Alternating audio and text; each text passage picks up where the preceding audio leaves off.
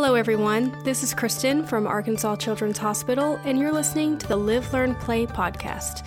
Today's episode is from our Facebook Live Ask the Experts series, where we sit down with our team members for an in-depth chat about their specialty. As always, thank you for listening, and we hope you enjoy this Ask the Experts chat. I'm here with Dr. Matthew Bell, a pediatric immunologist and allergist at Arkansas Children's Northwest. Thank you for joining us, Dr. Bell. Thanks for having me. So let's jump right in. Tell me a little bit about what you do in your medical background. So I grew up in Arkansas. I went to med school at UAMS and did a combined residency in internal medicine and pediatrics at UAMS and Arkansas Children's in Little Rock. And then went on to complete a fellowship in allergy and immunology at the University of Wisconsin in Madison. And then came back and was on full-time faculty at Children's in Little Rock for 2 years prior to moving up here to Northwest Arkansas, where I am on part-time faculty at Arkansas Children's Northwest, in addition to having a private practice here in Northwest Arkansas.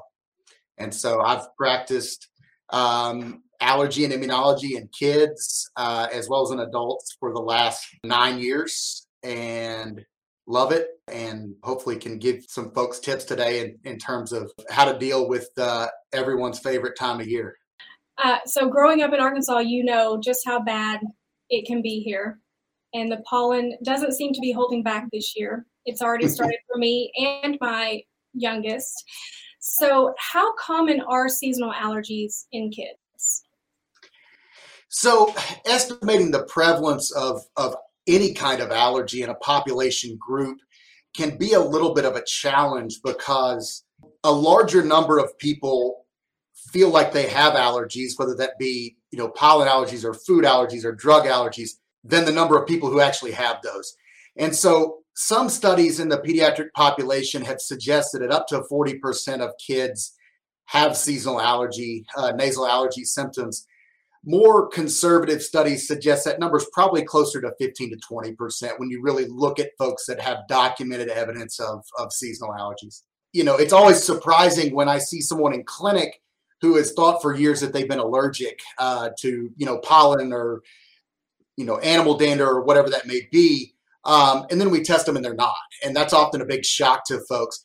And so pollen obviously affects folks that are allergic because it's triggering an immunologic reaction whereby you have binding of pollen proteins to antibodies called IgE that then trigger the release of histamine and other substances that cause the symptoms we classically think of as hay fever, sneezing, itchy, watery eyes, etc. But even in folks that are not allergic, pollen is a solid particle, right? It's not a gas. It does not, we have to do something with it because we don't want to get that stuff in our lungs, which is one of the main reasons that the nose functions like it does. It filters out a lot of those non-gas solid particles. And it does so in a couple of ways. It does so by swelling to limit airflow, but it also produces more mucus, which can hopefully trap some of those, whatever those non-gas particles are, whether that's dust or pollen or fragrance molecules, etc. And so even folks that don't have allergies in a state like Arkansas, where pollen is a big contributor to the non-gas particles in our air, they can still have some symptoms this time of year, but it's going to be those folks that are truly allergic, and if we're talking about spring, truly allergic to tree pollen and grass pollen, which are our major springtime allergens. Those folks are the ones that are going to have the more severe symptoms. I'm so glad that you answered that, because everybody might sneeze around pollen because that's what our bodies are designed to do, but a sneeze does not an allergy make. So absolutely. Tell me, what are the symptoms to look for that would differentiate between I'm responding to a normal thing and I have allergies? So one of the, and you can ask my nurses about this, but one of the first questions that I always ask a patient that's coming in for evaluation of nasal allergies, obviously if they're old enough to be able to answer the question, is what is your worst nasal symptom that you blame on allergies? And I've found that the answer to that question does a lot in predicting whether that person is actually going to be allergic or not. And so if somebody tells me that the thing that bothers them the very most is they can't quit sneezing, or they want to claw their eyes out because they itch so bad, almost every one of those people is allergic. If they tell me any other symptom, and the other most common ones I hear are constant congestion, postnasal drainage, cough, sore throat, things like that. If I had to put a number on how many of those folks are allergic, it's probably 20, 30%. It's not very high. Now, folks that are allergic and tell me that they can't quit sneezing, they may also have significant congestion, or they may also have a lot of postnasal drip. But it's that answer to the what's the very first symptom or the very worst symptom you have that really goes a long way. And so if you look at studies, repetitive sneezing is the symptom that's most inextricably linked to having nasal allergies. So that's sneezing more than 4 or 5 times in a row. Like you mentioned earlier, everyone sneezes. I sneeze. I'm not allergic, but it's those people who would just, and we've all seen it, sneeze, sneeze, sneeze, sneeze over and over again. Those people are almost all allergic. Those people who just have have allergic shiners and their eyes are all red and watery and they can't, I mean, it's a classic. You think about how a cartoon would depict somebody with seasonal allergies. That's what seasonal allergies look like. Once in a blue moon, you'll see that person that comes in and says, I don't really sneeze and I don't have itchy eyes, but I'm congested all the time. And once in a blue moon, that person will be allergic. But sneezing and itchy, watery eyes and clear, drippy, runny nose are much stronger signs of allergic rhinitis, which is what we call nasal disease caused by allergies, than say congestion or postnasal drip or sore throat.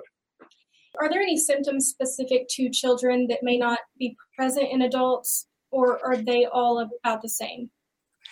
So, and this is a little bit anecdotal on my part, younger kids, and this may be a little bit of a failure of communication with those younger kids, but I don't tend to see a comparative percentage of kids with allergies that have really, really terrible eye symptoms.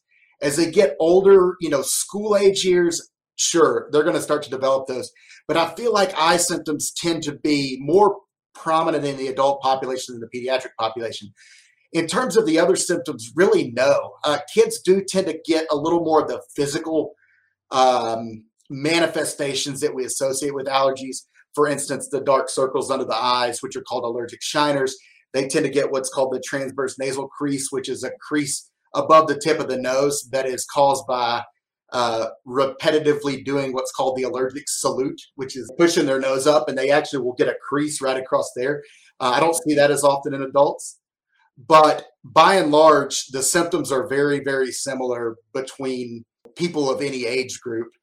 I should add one little caveat here, and a question that we get a lot is, I will frequently have parents bringing in their 10-month-old baby with concerns about allergies. And while it's possible for a kid less than 2 to have allergies to some year-round triggers, dust mite, dog, cat, things like that, the likelihood of a 2-year-old having pollen allergy or seasonal allergy is very, very, very low. And typically what we see in those kiddos is it's just their immune systems are still maturing. Every virus they come into contact with, they're seeing it for the first time. And, a 2-year-old's going to have symptoms of a viral respiratory illness about 200 days a year, which is really crazy. But I can count on one hand the number of 2-year-olds I've had with significant seasonal allergic rhinitis. So I typically think that really develops between age 2 and 5, where they start to develop those tree pollen allergies and grass pollen allergies. It takes repetitive exposure to an allergen to develop allergies. And if we think about, for instance, maple trees pollinate for like 7 to 10 days every spring. And so your typical 2-year-old has only had about about 2 weeks total of maple pollen exposure. And that may not be enough to actually cause an allergy to develop. So just a little caveat I wanted to throw in there. It's very interesting. I never thought about that. So as a parent, is there anything that we can do to keep these allergies at bay? If they are, allergies, should we wash the clothes extra or, shower more often? Is there anything we can do to keep it from becoming an issue? There are some things that we can do to not eliminate our exposure. We can't live in a bubble all spring, but we can do things to at least decrease how much we're exposed to pollens during times of year when there's a lot of pollen out. You mentioned so washing the clothes frequently. I recommend nightly baths and washing the hair for any kid that has seasonal allergies, because you want to remove those things before we spend 8 hours in bed with hair that's full of grass pollen, for instance. You want to the whole air purifier question is one that I've never really gone one way or another on. I'm not sure how much benefit you get there, but if you're going to spend your money on something, upgrade the filters on your HVAC unit. They're all going to have it's called a MERV, MERV rating. And, the old school blue fiberglass ones that you can see through, you can obviously pass anything through those. So what you're looking for is filters, and they'll say allergen or something on them, but the MERV rating needs to be about 9 or higher. And what that rating gives you is how big the pores are. And so, allergens can be as small as about 2.5 microns, which is just impossibly small. But that's where you want, if you're going to spend money on anything for air purification, that's going to be the most bang for your buck, because those are filtering that outside air, as it goes into the house. Keep the windows closed. I know it's the time of year when it's finally warm and everyone wants to just turn the AC off and pop those windows up and really enjoy that fresh air. But again, with that fresh air, anything that's in that air is also coming in. Fans can be an issue because they're constantly circulating that pollen and keeping it from settling. Pollen that's settled on a surface, whether that's a windowsill or a desk or whatever, is not pollen that's going to get to our nose unless it's disturbed. And that's where fans and things that can stir those pollen grains up can become a problem. And then the last thing I would say is pollen loves early morning hours and it loves dry, windy days. If we can minimize our outdoor activities, especially between the hours of about 6 to 8 in the morning, and then especially on days that are dry or windy, we're going to reduce our pollen exposure. When it's very humid outside, pollen tends to fall out of the air pretty quickly, and it doesn't get released as well when it's humid outside. So when it's dry and especially when it's windy, that's when things are going to be the worst. We don't like the rain as much, but we do like it this time of year when it washes all that pollen away. Absolutely. So, Dr. Bell, are there any medications that we should have on hand at home that can help with these allergy symptoms? Yeah. So obviously a question that I get every day. And what it boils down to is there's about 3 different of secret prescription medicines that nobody can get unless they go see somebody that's a specialist. All the medicines I use, except for maybe a couple that I use for allergy symptoms, they're all over the counter now. And so the 3 classes that I typically use are oral antihistamines, nasal steroid sprays, and then antihistamine eye drops. And so oral antihistamines kind of get billed as this multi-purpose allergy pill, and a lot of people call them allergy pills.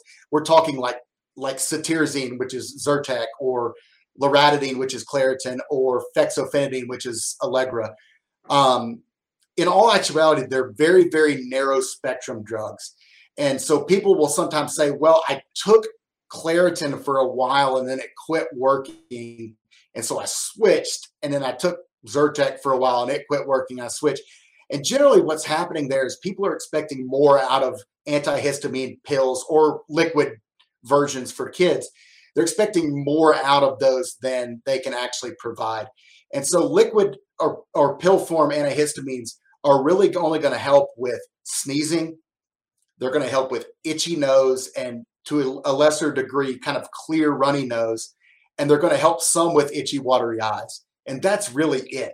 If congestion is a problem, they're not going to touch congestion because those medicines block histamine, which is the cause of sneezing and runny nose and itchy stuff. But histamine has nothing to do with congestion. And so if people say those aren't working for me anymore, I usually ask them, well, what's the symptom? What's going on? And 9 times out of 10, I'm so congested. And, that's when we tell them, hey, those things aren't going to help congestion. But for classic hay fever symptoms, I say itchy, runny, sneezy stuff. Over-the-counter second-generation antihistamines are going to be the ticket. One thing I will say, and this is something that I tell my parents of the kids I see, if you look at a bottle of Zyrtec, for instance, let's say I have an 8-year-old kid, and I'm using the liquid Zyrtec, it's going to say give a teaspoon once a day. And that may work for a large portion of kids, but kids tend to metabolize antihistamines like Zyrtec and Claritin and Allegra faster than what we see adults do. And what that can lead to is a situation where, all right, we're giving them antihistamine in the morning, and then they're just miserable when they get home from school. And we're like, dang, it's supposed to work for 24 hours. And so my advice with those, again, we're talking about the safe second generation antihistamines. We'll talk about the B word in a minute, which you'll get to hear my soapbox rant about Benadryl. But when we're talking about Zyrtec, Claritin, Allegra, it is fine to do a second dose 12 hours later. So for that 8-year-old kid, I give them a teaspoon in the morning and a teaspoon in the evening.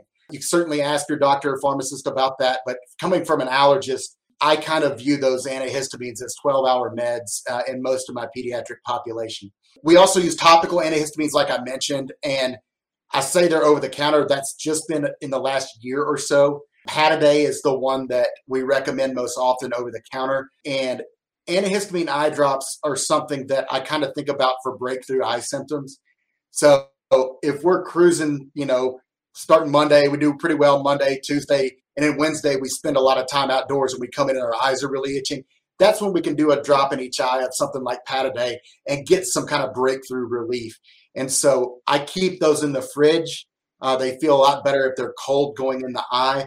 We used Pataday as a prescription eye drop for years before it was released over the counter. And those types of medicines are safe really at any age. And it is a fight to get kids to do eye drops sometimes. But if their eyes are just on fire and they want to claw them to pieces, then they'll usually do whatever you say to make that stop. And so that kind of gets me to the third medicine that we recommend using. And it's kind of the Swiss Army knife, if you will, of nasal medications. And those are our nasal steroid sprays, which are, as of last week, all over the counter now. Nasonex was the last one that wasn't. And so we're talking about Flonase and its generic version, fluticasone. We're talking about Nasacort, which is triamcinolone. We're talking about Rhinocort, which is budesonide, and then mometasone, which is Nasonex that you'll see over the counter in the months to come. These are some of the most, I think, misunderstood and misused medicines there are. Nasal steroid sprays are the best allergy medicine I have. They're also great because they work for people that don't have allergies, that have a lot of congestion. But they have to be used consistently. They're going to take about 5 days to really, really start working. And then if you just stop there and you don't use them again for a couple of weeks, you're going to start that clock over again and you're constantly chasing your tail. And so what I tell folks about nasal steroids is you don't necessarily have to do them 365 days a year. But for instance, if you know that spring and fall are going to be really problematic, then I would definitely get on those things and use them for, say March, April, May, and then again, August, September, October. That kind of gets us through tree, and then the majority of grass pollen season, and it gets us through weed pollen season as well. And then maybe take a break in the middle of the summer and over the winter. But doesn't hurt to do them every day. But if you're not doing them, consistently for several weeks at a time, you're really missing out on benefit. And so I would say the majority of my allergy patients that I treat are on, loratadine or Claritin is a little bit of a step back from the other two. So I usually use, Zyrtec or cetirizine has about the best cost benefit ratio. And so I have folks on cetirizine 1 to 2 times a day. I have them on 1 to 2 sprays of a nasal steroid spray daily. And then I have some antihistamine eye drops available for them to use for breakthrough symptoms. And for most folks, that's enough to at least make things manageable during the allergy season. I've got a question about nasal sprays because I've got a allergic kid at home that has to have that. If he sneezes right after you do it, do you have to do it again, or does it get in there quick enough? It generally gets in there quick enough. So, all of these are aqueous medications. So the steroid molecule is suspended in either a water based vehicle, which is the case for all the ones I mentioned except for Flonase. And then Flonase is suspended in an alcohol based vehicle, which is why if you compare nose sprays, Flonase or fluticasone is the one that kind of has that funny smell and taste. Mm-hmm. If that's a problem, switch to one of the water based ones and they'll typically tolerate it. But as soon as that water-based solution hits the mucus in the nose, the steroid is going to stick on there pretty well. And so it's a frequent response for kids to sneeze right afterwards, but that doesn't necessarily mean that you have to redo the dose. They're probably getting enough of it to make a difference. The one thing I would also caution with nasal sprays is when we use them, if you'll take the tip of the bottle and point it to the corner of your eye on the same side, that's the direction the bottle needs to go in the nose. It doesn't need to go straight up. It doesn't need to point towards the middle. The more of the spray that gets on the septum or the middle part of our nose, what that's going to cause is that's where we can get some nosebleeds. The blood vessels on the nasal septum are very shallow, and they're easy to unroof, and that's what causes some of the nosebleeds that we can see with nasal steroid sprays. So make sure we're aiming those things out and up. And the other thing I would caution is don't tilt our head way back, because that's going to induce us to swallow more of it. And the more of the larger percentage of the spray we swallow, the less is available to actually help us in our nose. And so I have people actually tilt the head a little bit forward, put the spray in at that angle we described, and go, spray, and then just a gentle sniff like you're sniffing a flower. You want to keep, because the harder we sniff, we're going to suck more down the back of our throat and swallow it, and we don't want that. So just a gentle sniff, and then if we're doing 2 sprays in each side, just repeat that process. Spray, and then gentle sniff. One I've had some luck in, if nothing else is tolerated, we had a prescription product that was called Veramist, which we loved in kids, not because the medicine was any different, but because the device was different and it was a much finer mist. And so if you've got a kid that is really just, you're struggling to get these nose sprays in, Veramist is now available over the counter as Flonase Sensimist. It's a little bit different bottle shape. Flonase or generic Flonase is going to be in a brown glass bottle. This is more of a teardrop shaped bottle with a little button on the side. And I've had luck with that one, even when no other nose sprays were tolerated.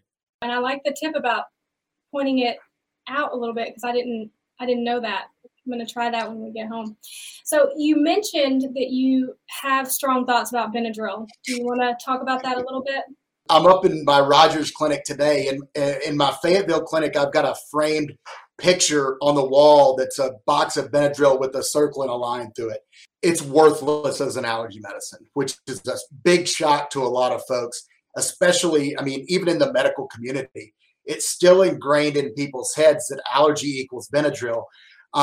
And unfortunately, that's kind of way behind the times.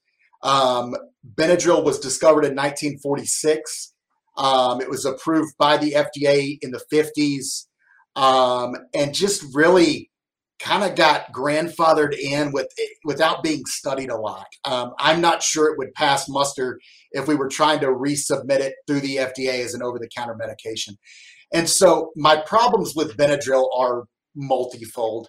Number one is the obvious side effects, which is probably why we probably use Benadryl more for the side effects now than we actually do to try to be an antihistamine. We can't sleep at night. We'll take a little bit of Benadryl and it'll help you sleep, which is really not true. It doesn't help you sleep well. It may put you to sleep. But so drowsiness is a big side effect. In little kids, sometimes we can see the opposite. We can see it be more of an activating type medicine. So I frequently hear that, my kid had the exact opposite response. But the bottom line is there are some neuropsychiatric side effects with it that are not great. Number two, its length of action is very, very short.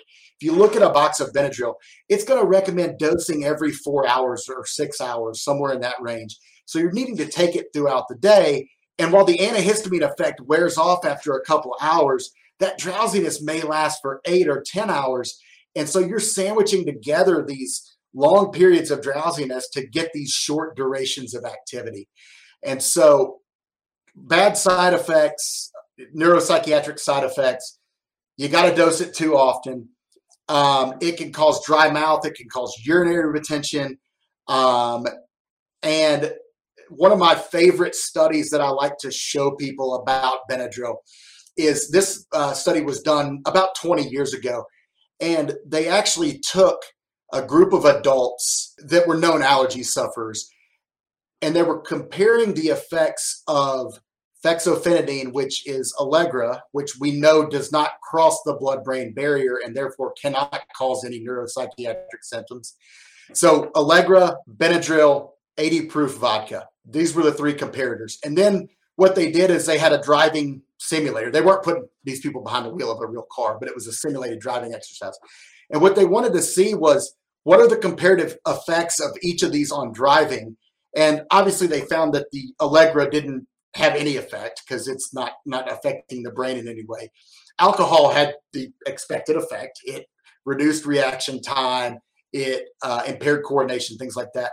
But by far and away, the worst of the 3 tested was Benadryl. So a single 25 milligram dose of Benadryl across the board performed worse than, say, a 200-pound guy. They were giving him about 8 ounces of vodka and putting him in a driving simulator. And the Benadryl folks did way worse than the alcohol folks, which that always kind of hit home to me. So side effects are bad, doesn't last very long, causes some cognitive impairment, may increase the risk for things like Alzheimer's later in life. Canada finally got wise and made it a scheduled medication, which the schedule they put it on, still doesn't have to have a prescription, but its dispensation is regulated by the pharmacist, who may suggest better options, like we mentioned earlier, the non-sedating second-generation antihistamines. And so Benadryl is a worthless drug. It's an ancient drug. It's a drug that we don't need to use anymore. It doesn't work faster than other antihistamines. Cetirizine or Zyrtec works about the fastest of all the antihistamines. And so for long-term treatment, pick one of those 3 that I mentioned. If we need something in an acute event, so let's say we get some hives or something like that, and we would reach for the Benadryl normally, reach for Zyrtec instead. It's going to work faster. It's going to last longer. It's not going to knock you out. And so that's my Benadryl soapbox. I'm sure everybody in my clinic is tired of hearing it, but here it is for the first time on Facebook Live. So, well, we appreciate you stepping up for a minute on your soapbox and letting us know about that.